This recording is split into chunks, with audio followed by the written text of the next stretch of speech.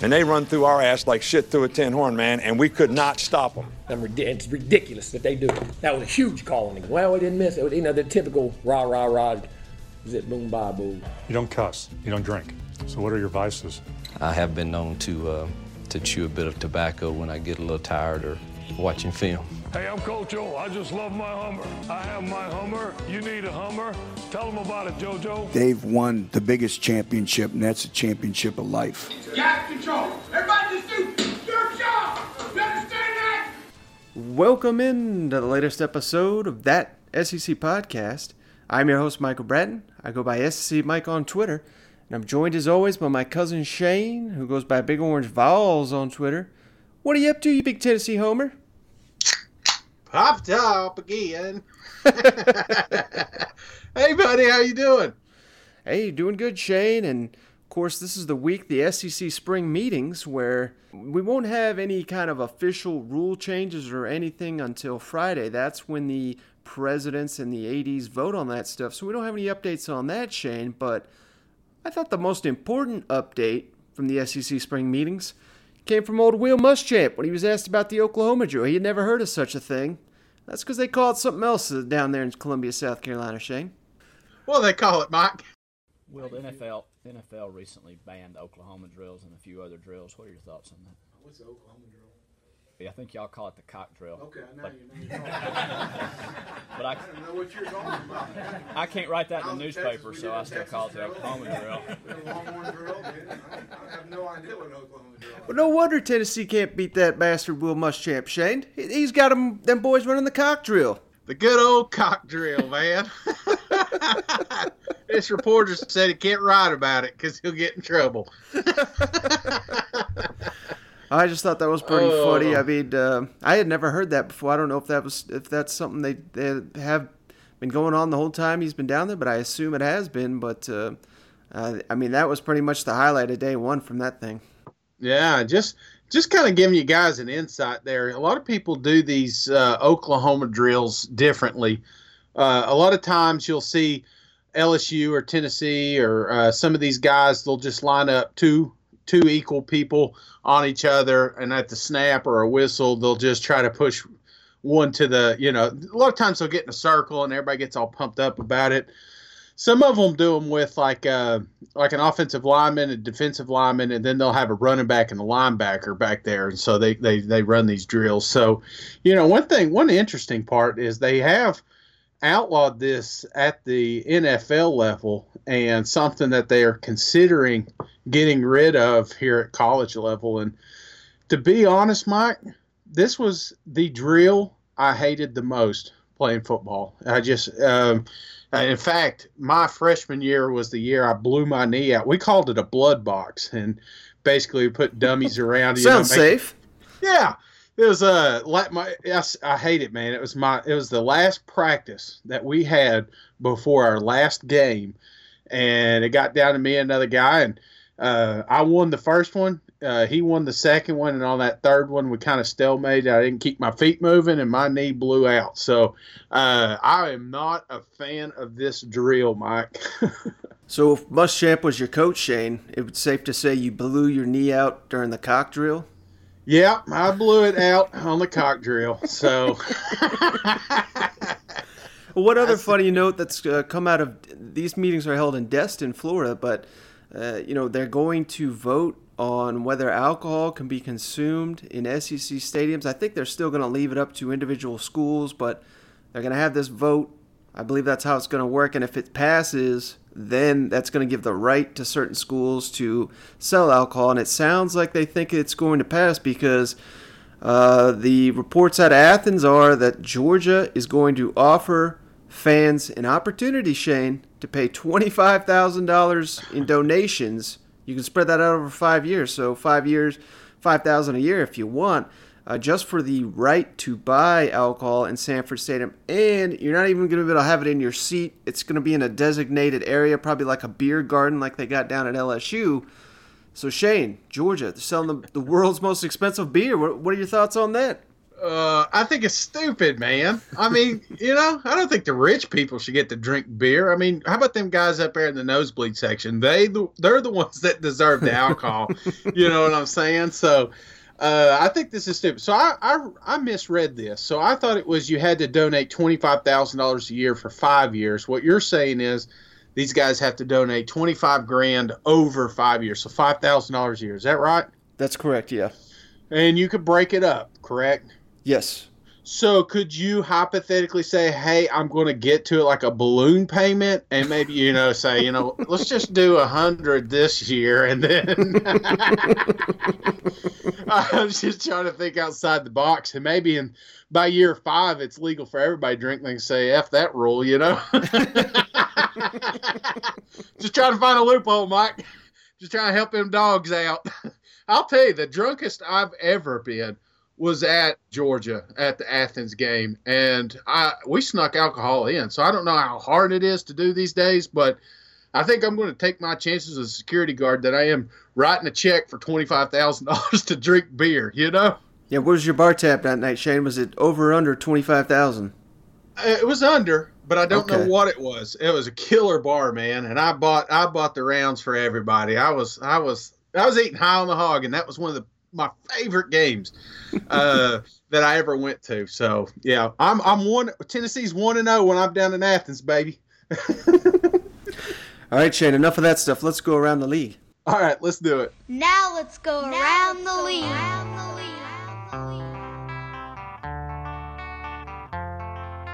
We hadn't decided how we're going to play the guys, and I wouldn't tell you if I did.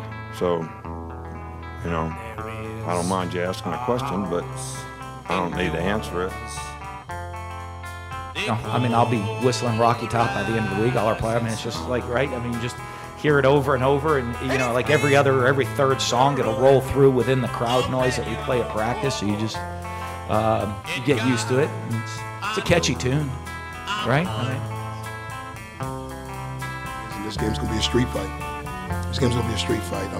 Some of you guys don't know who Kimbo Slice is. Hopefully you do. And you go back to it, man, this isn't a sanctioned fight. This is a street fight. This is the SEC.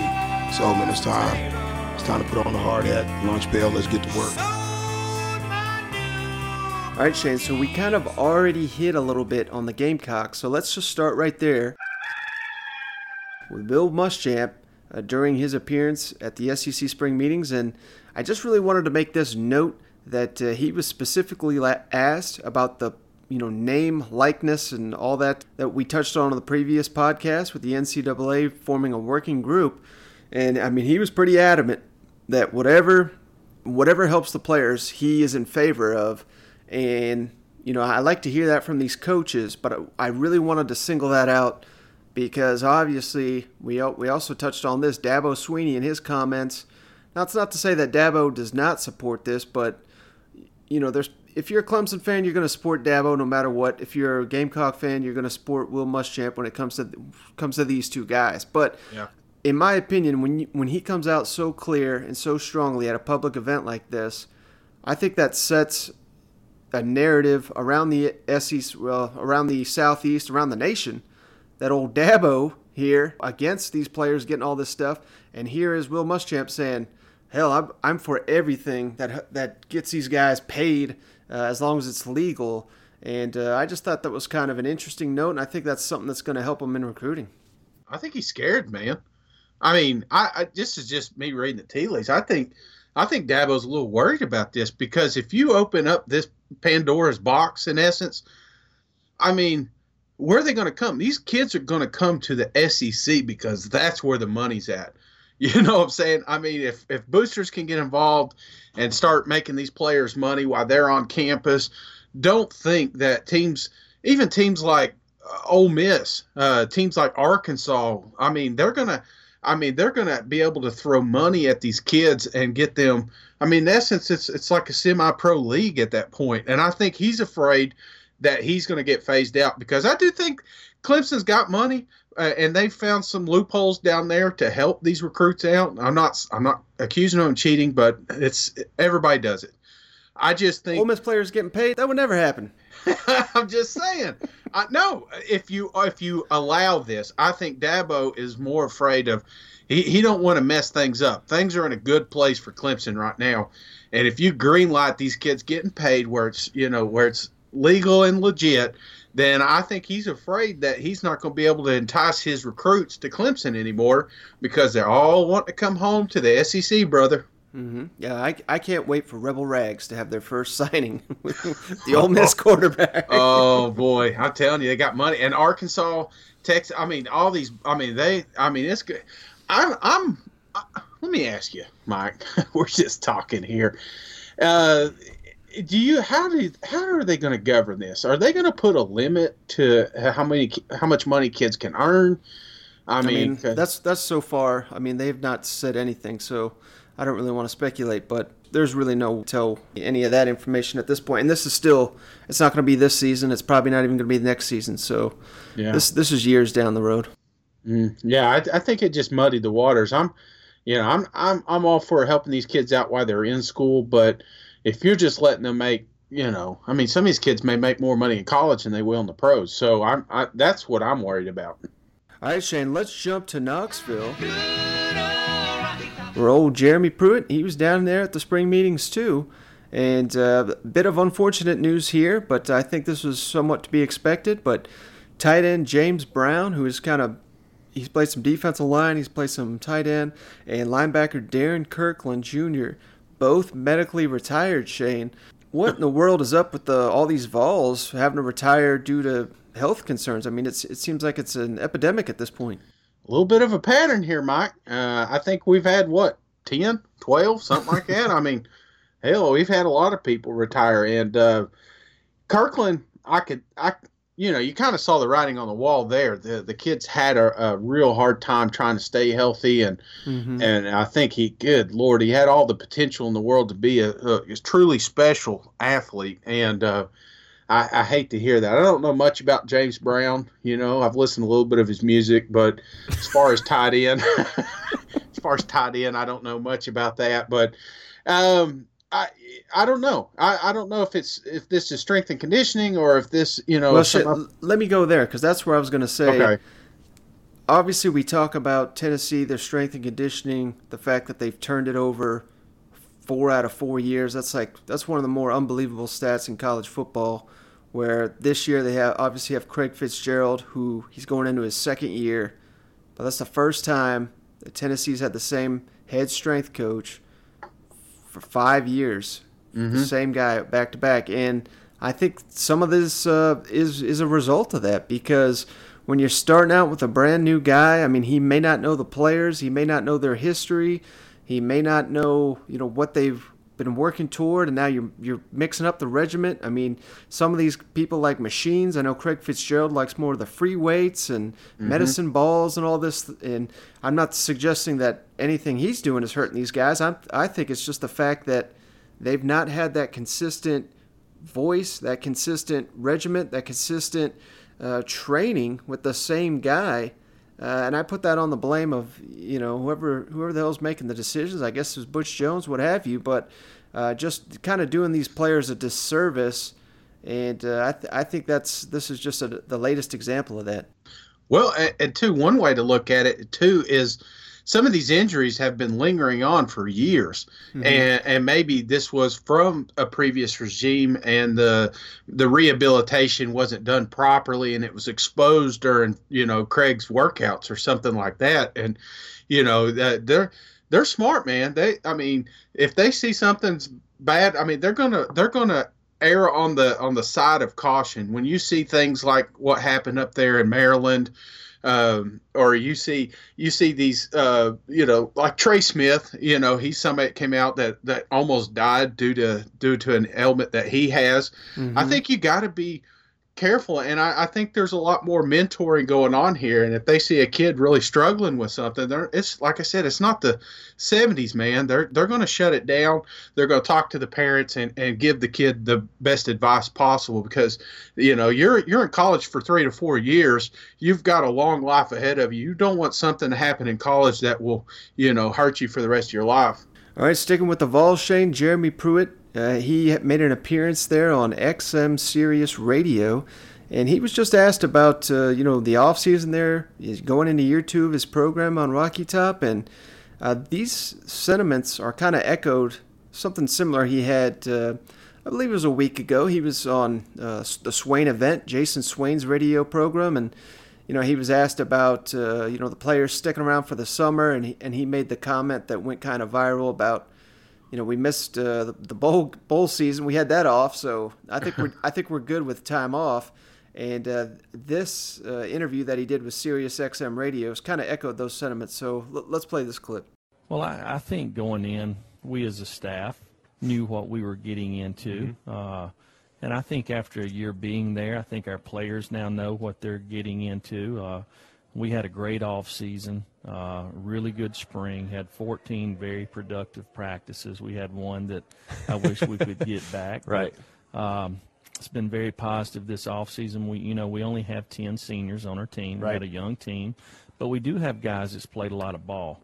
I think from a player development standpoint, there was very little movement as far as moving guys around wherever we put them. After being there a year, we know what they are. We know what their strengths are, their weaknesses, and we know who we recruited and why we recruited them. So, I think we had an opportunity to see guys grow this off season and develop and improve, and we got to continue to do that this summer. We need to have a really good June and July. I thought we had a great May.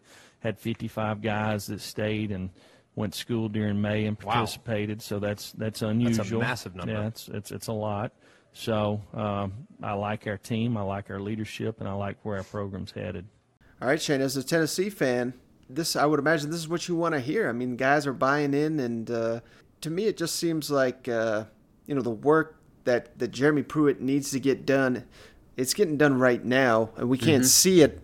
And there's a lot, some people are real high on Tennessee, some people are still questioning them, but obviously I think what's been going on right now with Craig Fitzgerald on that strength program, I think it's going to determine whether Tennessee has that big year 2 bump or not. Yeah, dude, I'm telling you, I've listened to a lot of Pruitt talk since he's been here, and this is the most positive interview I have heard since he signed.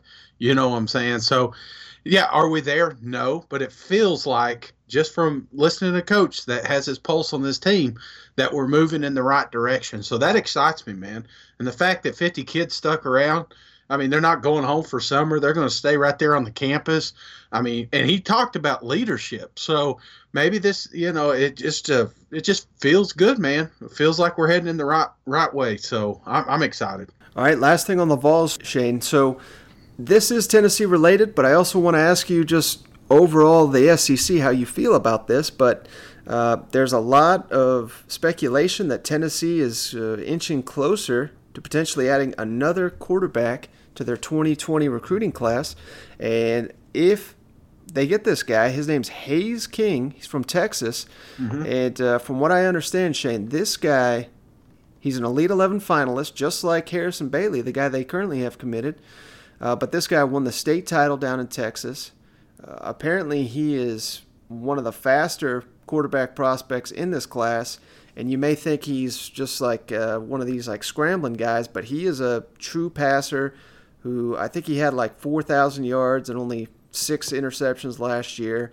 He's a star on the basketball team. I mean, they're saying this guy could be the nation's #1 quarterback prospect. And now on the flip side, like I said, they've already got an elite quarterback, Harrison Bailey, who's an Elite 11 finalist as well. So these two are going to be competing at that event in, I believe it's in early July, maybe early June. I can't remember. It's one or the other. But I know Jim Chaney was at Georgia. They never offered Harrison Bailey, and he's a Georgia quarterback. So I think Tennessee smoothed that out pretty quickly. But what are your thoughts on Tennessee adding 2 elite quarterbacks here potentially? I mean, we don't want to, put the cart before the horse because they don't have this guy committed. He's also going to visit Texas A&M, who has no 2020 quarterback committed. So there's a chance he'll pick the Aggies, but I think he's on the brink of committing to Tennessee here based on what I've been told. And maybe not so much Tennessee, but these elite quarterbacks, as we've seen in this era, they transfer based on God knows what these days. So adding another guy that immediately people go to, well, is the other guy not coming or is he going to transfer, yada, yada, yada. Do you have any issues with a program adding 2 elite quarterbacks, or do you think that plays itself out and competition makes them better? Well, Chaney's done it before. Usually one of them will leave eventually. So I guess it's kind of nice to have options. You're putting a lot of stock into their high school, and this kid's, he's a little bit different than Harrison. He is a little bit more mobile. That they're about the same national rank. I think they're right there at 100, both of them. So I don't know. It just the only thing that scares me about a situation like this, and I've seen it in the past, is if you go for this guy, and this guy's considering, I think you said Texas A&M, I think Auburn's up there, if they're putting, these fillers out and trying to get them to sign with Tennessee, who's to say Harrison, doesn't take offense to that and sign with, Alabama or something like that? Because Bama's offered Harrison. So I don't want to walk away with no quarterbacks. Ideally, I'd love to have both of them because I think options are important. But it's a slippery slope, man. Now, the reason I wanted to set you up, I was hoping you'd say that because, in my opinion, I do not know of an elite quarterback that is afraid of competition. And I think if you do get Atlanta commitment from a second quarterback, and the first one, decommits and says, well, I'm not going to, I thought I was the guy, or whatever their rationale may be. Right. I just don't see that guy ever developing in anything special because I think, whether it's a Tom Brady or an Aaron Rodgers or, go on and on and on. I mean, these guys live for the competition. It doesn't matter who's around them. I can't think of anyone that, as a quarterback, that ran away from competition and turned out to be an elite player. Yeah. Well, I'm just thinking small window here. We're talking about Chaney. Let's talk about Eason leaving, and then we talk about Fields leaving. So they did get them both to campus. So and I think they got the best quarterback with Fromm down there. So I don't know. Maybe it is. Like you said, I don't think Harrison's going to go anywhere because he's been all of all since he signed. He's been trying to recruit, and that hasn't been working out too well. So maybe this cat can bring some of them guys from Texas. All right, Shane. Let's jump down to Athens.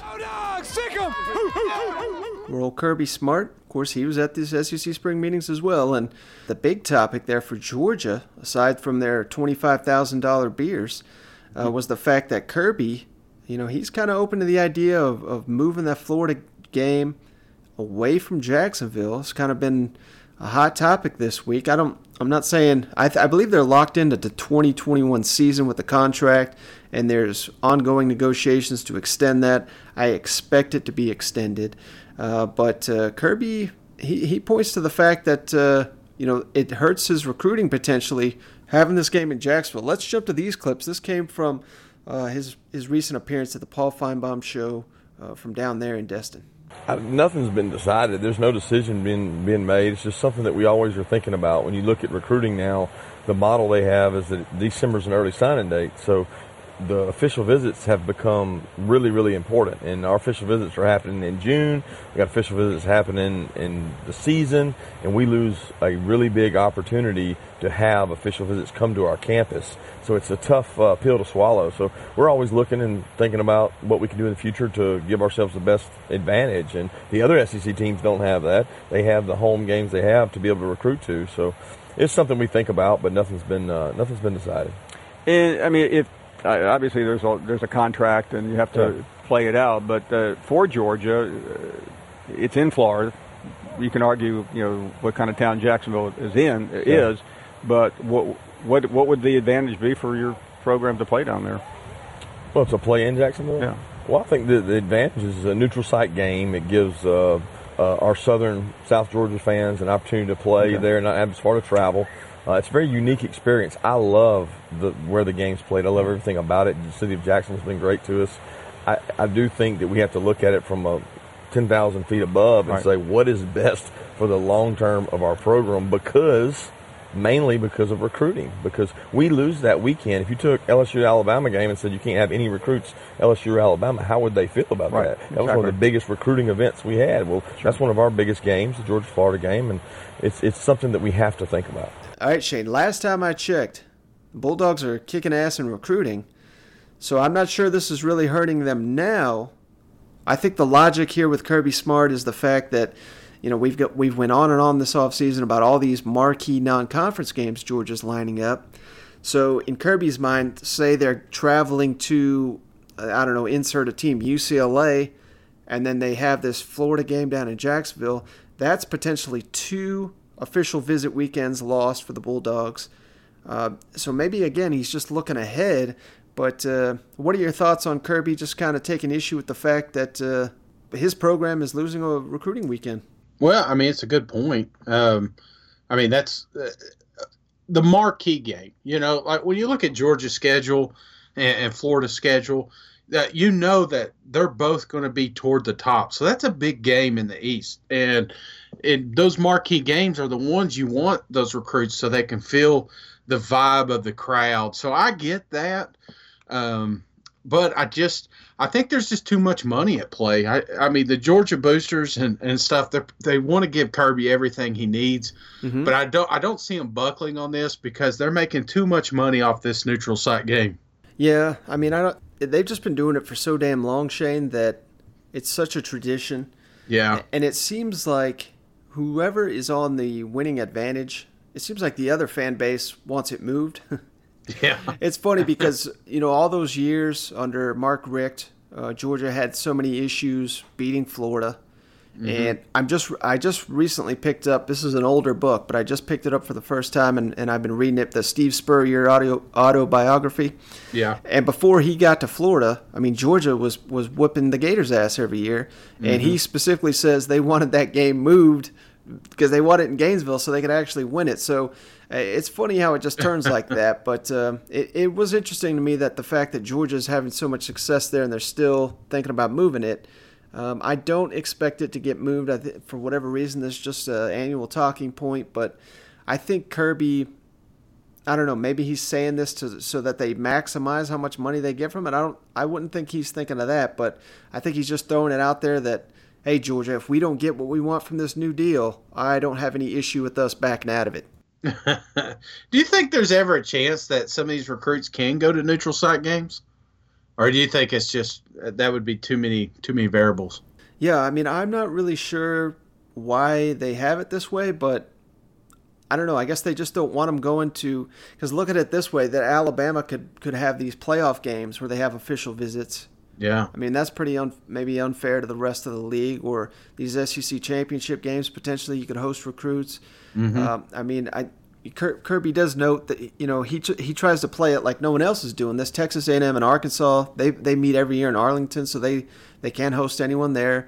Arkansas, we've kind of went on about it, about their Little Rock games. They can't host recruits there, so it's not like Georgia and Florida are the only ones dealing with this. I do think it's a disadvantage, but the way Georgia's recruiting, I don't think I don't know. It wouldn't be a recruiting issue for me if I'm Kirby Smart at this point. All right, I got you. All right, Shane, jumping to Starkville. Joe Moorhead, during his appearance there at Destin, he was asked about his new quarterback, Tommy Stevens. Everyone's got a lot of question marks about this guy. And not long after Kirby Smart jumped on Paul Feinbaum's show, Joe Moorhead did, and he talked about what the Bulldogs are getting in Tommy Stevens. And then towards the tail end of this conversation, I thought this was kind of his best comment. He was pretty much just asked, to compare the Big Ten to the SEC and kind of what he learned his first year coaching in the SEC. Yeah, certainly when you get the opportunity to upgrade the talent on your roster, either through recruiting or through the portal, you want to take advantage of those opportunities. And, when Tommy jumped in there and his familiarity with our offense and, knowing me and, certainly most people consider the most important position on the field. He's looking for the opportunity to come in, compete with KT and the other guys, and excited to get him here for the summer. For those of us who, we may have seen a little bit of him. How would you describe him? And he obviously knows the system, as you said. But what should we expect when we see him? Yeah, he's got excellent size. 6'4", 6'5", in the 230-pound range. In his time at Penn State, right around a 60% passer, so he is a thrower who can run, not a runner who can throw. Was right around 8 yards carry, if I'm not mistaken. And my 2 years there, we used him in a variety of capacities. Quarterback, got him the ball in handoffs. I think caught a touchdown pass or two. So multi-skilled athlete, but most importantly, he can really throw the football.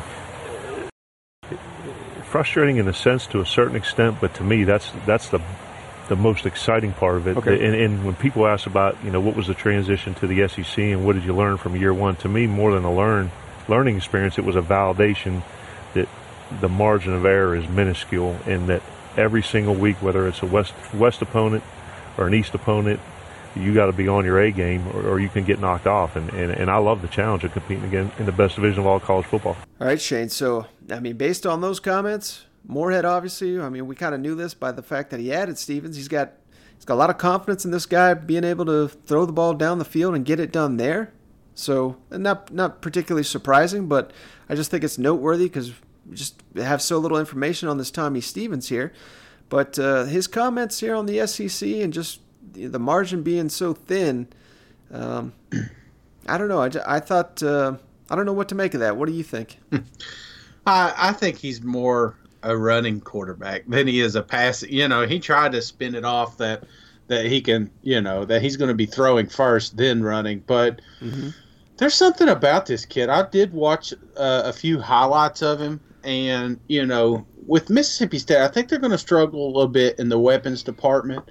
And I think having a player like this touching the ball every single snap and can do stuff with his legs and his arm, I just think, that X factor may be what they need, because I see a lot of 50-50 games on their schedule. And, if they can make this kid special and make them load the box, then who knows? They may surprise a few people this year. Mm-hmm. Well, but what about Moorhead and his comments just on... Oh, shit. I'm sorry. Yeah, I don't know. Maybe job security. He's already, pumping up the West. That doesn't make sense to me. This is going to be a brutal schedule they have this year. And I don't know, man. I think last year was their shot to really get some ground caught, as far as recruiting and moving that needle. But this year, I think they're going to be disappointing, and I don't want to get people down because, like I said, there's going to be a lot of 50-50 games here. I think Stevens is an excellent add at quarterback just because, like I said, he's an X factor that can create things. And but on the flip side of the coin, talking about how great the West is, yeah, we know, Joe. I know you're new to the SEC, but we've been around a while. We know that the SEC West is as good as it gets. Yeah, I'm kind of flabbergasted by that statement. But again, maybe I do think Mississippi State is potentially going to surprise some people, but I don't have a ton of confidence in that because last year I was touting them as a West contender, and then after that Florida game, it was kind of up in smoke, Yeah, I'm with you, man. I can't imagine being a fan just because you thought, going in, I thought Mississippi State had a chance to surprise a lot of people in the West and maybe even be a contender for the West Division. Mm-hmm. And there were some games they looked fantastic, and then there were some games they just looked god-awful. And it was, when I kept seeing Joe call these same plays as with Fitz, and it's just like, I don't know. And then he goes out and he gets a mobile quarterback. How can you not be thinking he's going to do the same damn thing? Just quarterback to the left, quarterback to the right. Let's try throwing. No, it didn't work. Let's punt. It's just, I want to see something different. So if they do go with Stevens, I hope that they make an attempt to throw the ball more, be more productive on offense, surprise a few people. But when he comes out with comments like this, it kind of makes you. It would make me worried a little bit if I'm a Mississippi State fan. Yeah, I think the hope here, the main hope, Nick Fitzgerald, maybe just, he was a hell of a football player, but maybe he just didn't understand what he was supposed to do in the system. Yeah. And this guy's got it mastered. He's been in it for several seasons, so I think that's got to be the hope for Mississippi State. But we don't even know if he's going to be the starter. It could be Keaton, and maybe Keaton comes out and he's looked incredible. So it's going to be one of those guys, and they've got to look good for Mississippi State to surprise this year. Yeah. All right, Shane. So jump into Tuscaloosa. Roll Tide! Old Nick Saban. I just really want to do. We've kind of hammered home this point, but he keeps noting this offseason that his quarterback Tua Tagovailoa needs to, make this adjustment, make that adjustment.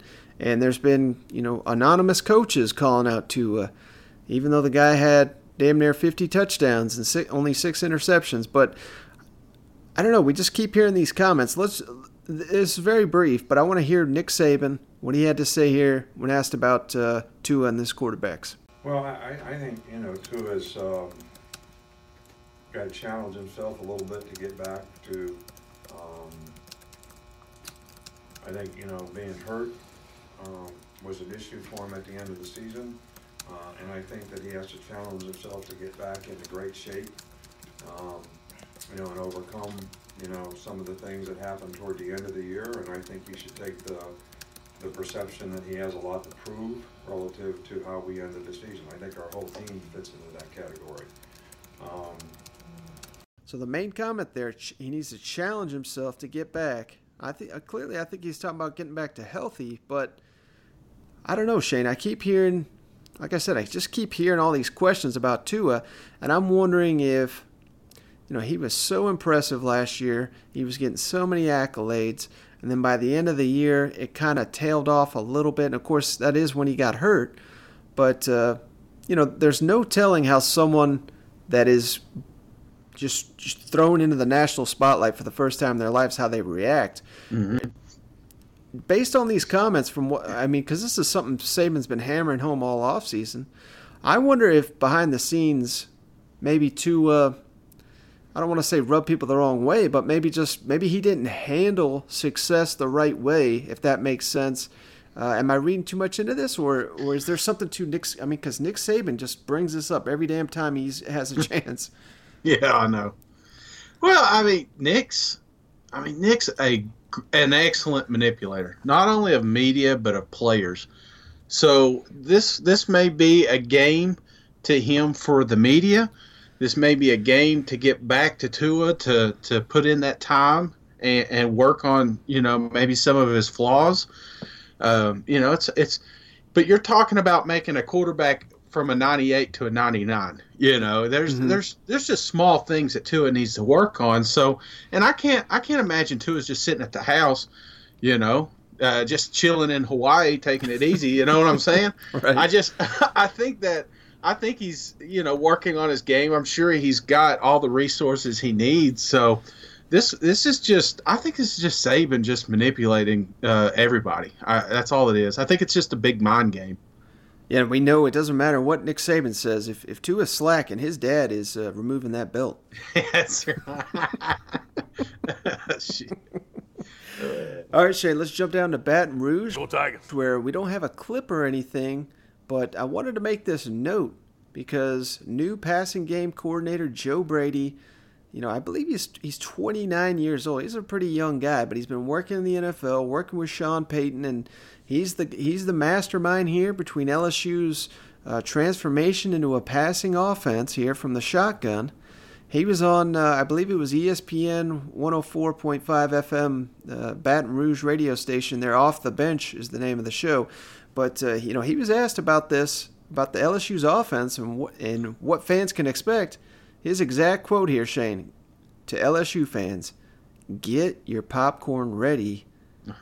And he basically said that his offensive philosophy is, defenses are not the only ones that can attack. We're going to attack in the passing game.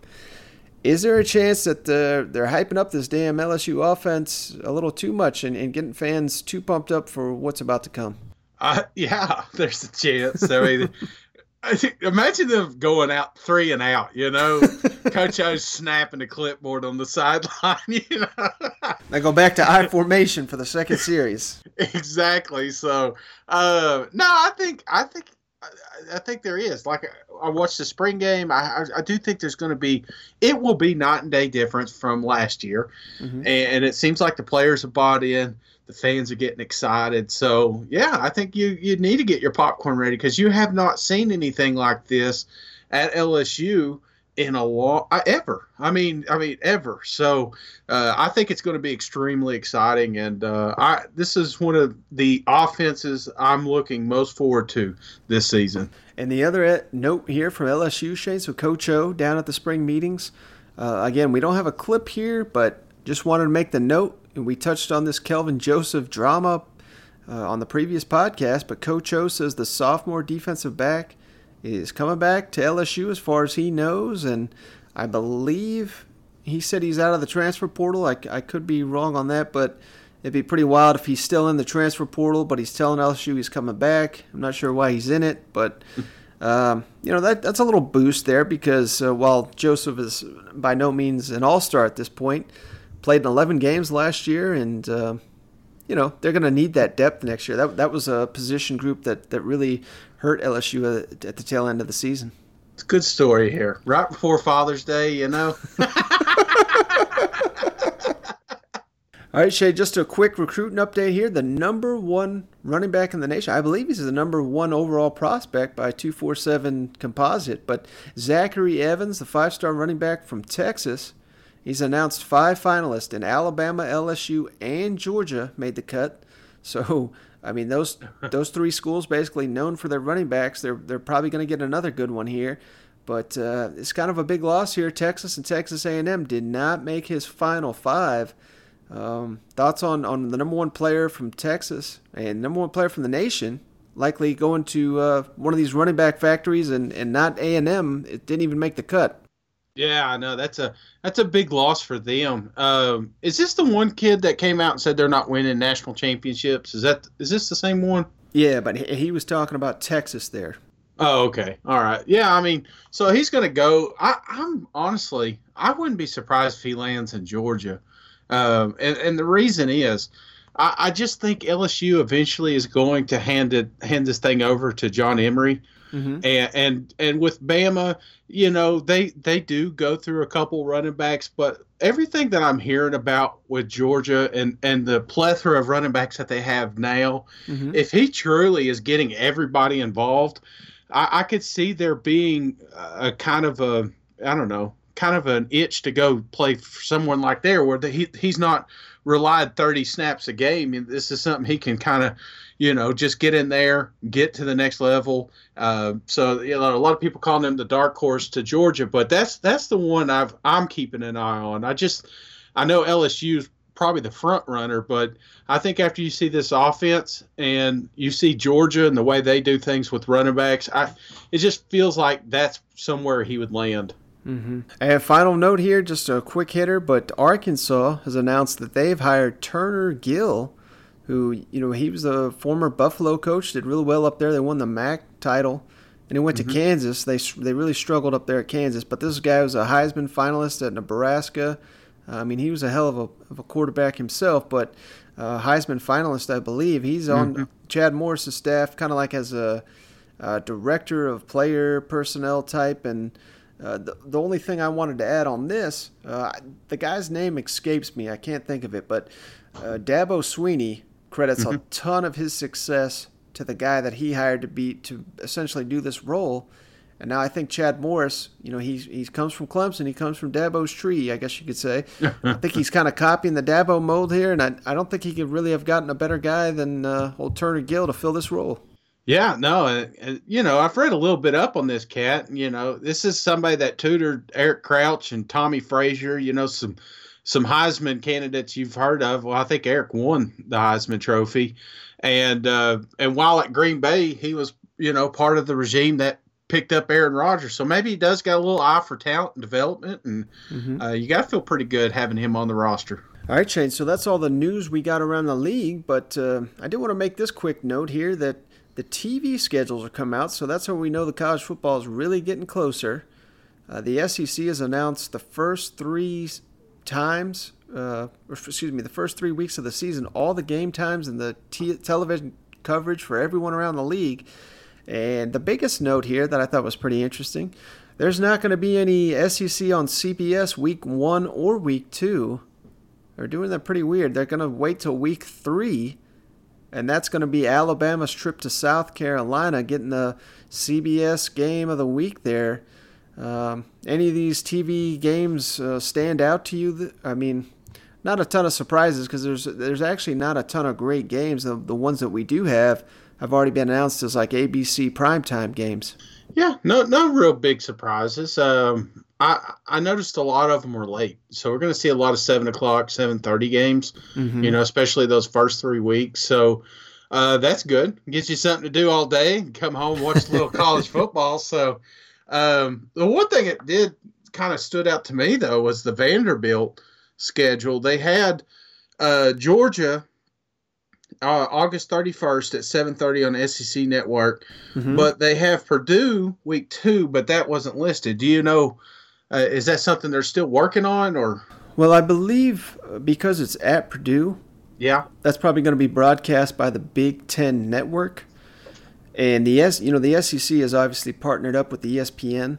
Yeah. So this was really just like an ESPN announcement. Oh, okay. So they would probably not have any direct knowledge of the Big Ten Network's scheduling, and then. As weird as it is, Vanderbilt's got a bye week in week 3, so they don't have a game there. But Vanderbilt's kind of getting the shaft on the schedule this year. Yeah, I think that's going to be a good game. So I was just curious when it's going to get posted. So that's going to be on probably like a Big Ten network is what you're saying? Yeah. Hopefully all you Commodore fans have that channel. I don't think I have it. Nah, I may have to YouTube that one. All right, Shane, last thing. This was kind of big news here on Thursday, but the Golden Nugget Las Vegas Sportsbook. I always appreciate when these Vegas-based casinos come out with their game spreads because I think these are a little bit more legitimate than the online sports books. That's not to take anything away from them, but these Vegas ones, I don't believe there's any kind of limit on how much money you can put on it. So these are some serious deals here, and a lot of these lines we were already aware of, but they have given out lines for their top 100 college football games of the year. Mm-hmm. And like I said, so a lot of the ones we already knew, like Miami, Florida, that's been set as 7.5 for a while. Auburn's a 3-point favorite against Oregon. But there's quite a few games on here that did not have a line. So I'm going to go over some of those highlights on there.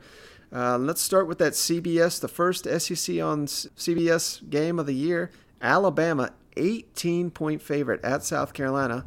That's a big number that if I'm a Gamecock bettor, I like that one.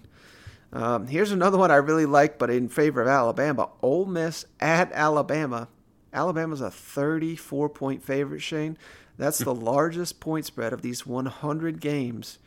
And Alabama won by 55 last year. I don't think it's going to be much different this year. I think it was like 42-0 at half. So, yeah, that's looking pretty interesting. Here's one for you, Shane, on October 5th. Georgia, 18-point favorite at Tennessee. Thoughts on that? I'll tell you thoughts, son. You better bet Georgia. Just kidding. I don't know. That's a little too early. 18. I mean, you're talking, it's 3 scores. Mm-hmm. I don't know. I think Georgia wins, obviously, but 3 scores, brother. I think we get a little bit closer this year, and I think they stick to the ground game. So yeah, give me Tennessee Vols on that one. Third Saturday in October, Shane, October 19th, Tennessee at Alabama. Alabama's a 31-point favorite, so almost the same as Ole Miss there. I think there may be some value in Tennessee there if they're thinking. Of course, I'm not thinking Tennessee and Ole Miss are going to be that close, but if they're thinking that they're in the same category, there may be some value there in the Vols. And then let's jump down to October 26th, Shane. Mm-hmm. This is my game of the year.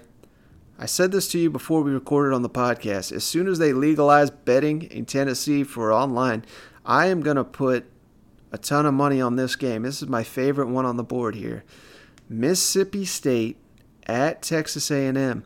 The Aggies are listed as a 7.5-point favorite, and I am going to go the Aggies are going to kill Mississippi State in this game, Shane. The talent level on these teams is not even. Jimbo Fisher over Joe Moorhead, I think we would obviously both go Jimbo Fisher as the advantage there. Obviously, the game's in College Station, but one of the biggest reasons, I'm not trying to be a downer here on Mississippi State, but listen to this schedule, Shane, they got leading up to this one. So they have quite a stretch here. They go to Auburn. Mm-hmm. They do get a bye week following that, but then they go to Tennessee, and then they have LSU, and then they come to College Station. So that's basically the gauntlet that Mississippi State is going to be coming into before they even get to College Station. I think this team is going to be on basically its last legs.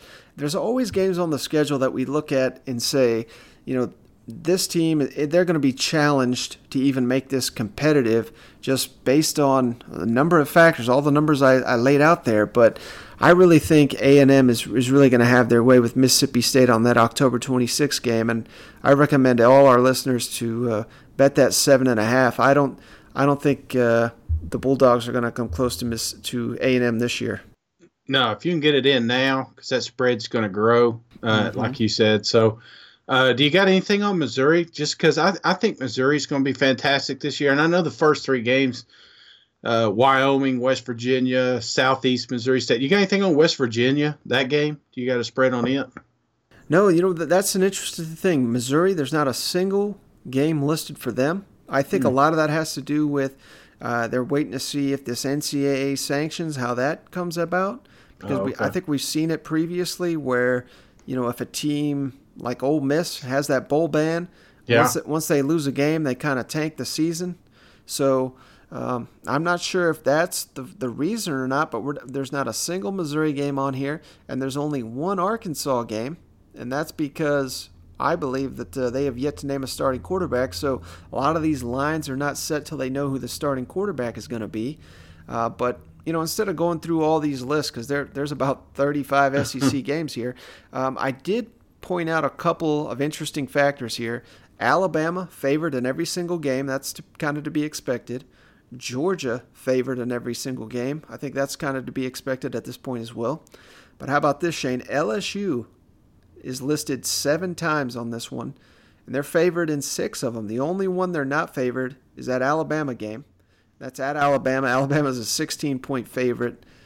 That may be one to jump on for LSU for getting your 16 points in. Mm-hmm. Tennessee is only listed twice on here. We already went over those games, Georgia and Alabama. They're an underdog in both.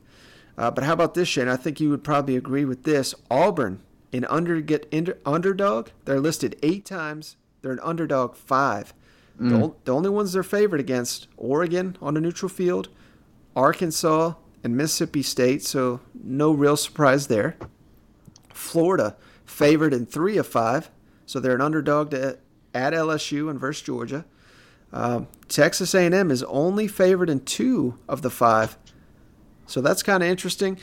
South Carolina is an underdog in all 3 games listed here. Minus 20 at Georgia, that's a big one, but listen to this, Shane. Clemson at South Carolina, Clemson's favored by 23 points. Jeez. Now I'm going with South Carolina on that one. Yeah, because they can score some points. I mean, they scored damn near 50 points on Clemson last year. So yeah, they played them tough, man. And it's going to be at South Carolina, right?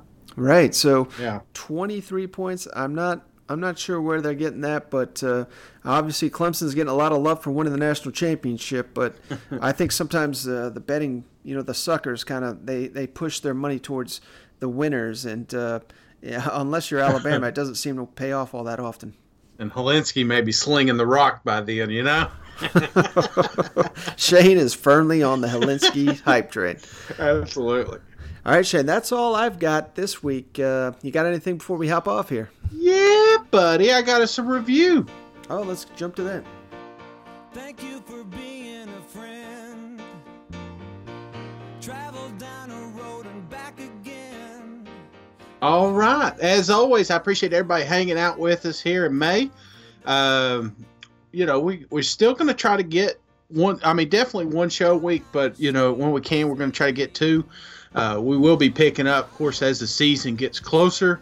But ratings and reviews, those really help us out there on iTunes. I appreciate everybody taking the opportunity to give us the 5-star hearts. That means a lot. We did get a review, though, and I'd like to read that. Let's see here if I can find it. Glad you came prepared, Shane. Yep, prepared charity. He had one job. one job. All right, and this one came from our boy Huey98. Great show, 5-star heart. Guys, I've been listening since the beginning and have chatted back and forth with Mike. I tell you, I listen to a lot of podcasts, and I prefer y'all over any other football podcast. I look forward to the coming season and wish you continued success. South Carolina is beginning to recruit. I really think South Carolina will shock a few teams this year. Thanks, guys. Hugh, I appreciate it, brother. Yeah, we appreciate that. And I also appreciate he threw in that note. He did say we were his favorite. He said we were his favorite football podcast. So he had to make that one clear. But we appreciate any and all support we get. Those reviews really do help us out. 5-star hearts, all that jazz. We really appreciate every single one of those. So thank you, everyone that's done that. And anyone that has not yet, jump on your iTunes or however you listen and do us that favor. We'd really appreciate it. Yeah, buddy. All right, Shane. Thanks for joining me. As always, thank you, everyone, for tuning in. We'll catch you on the next one. All right. See you guys. Go Vols.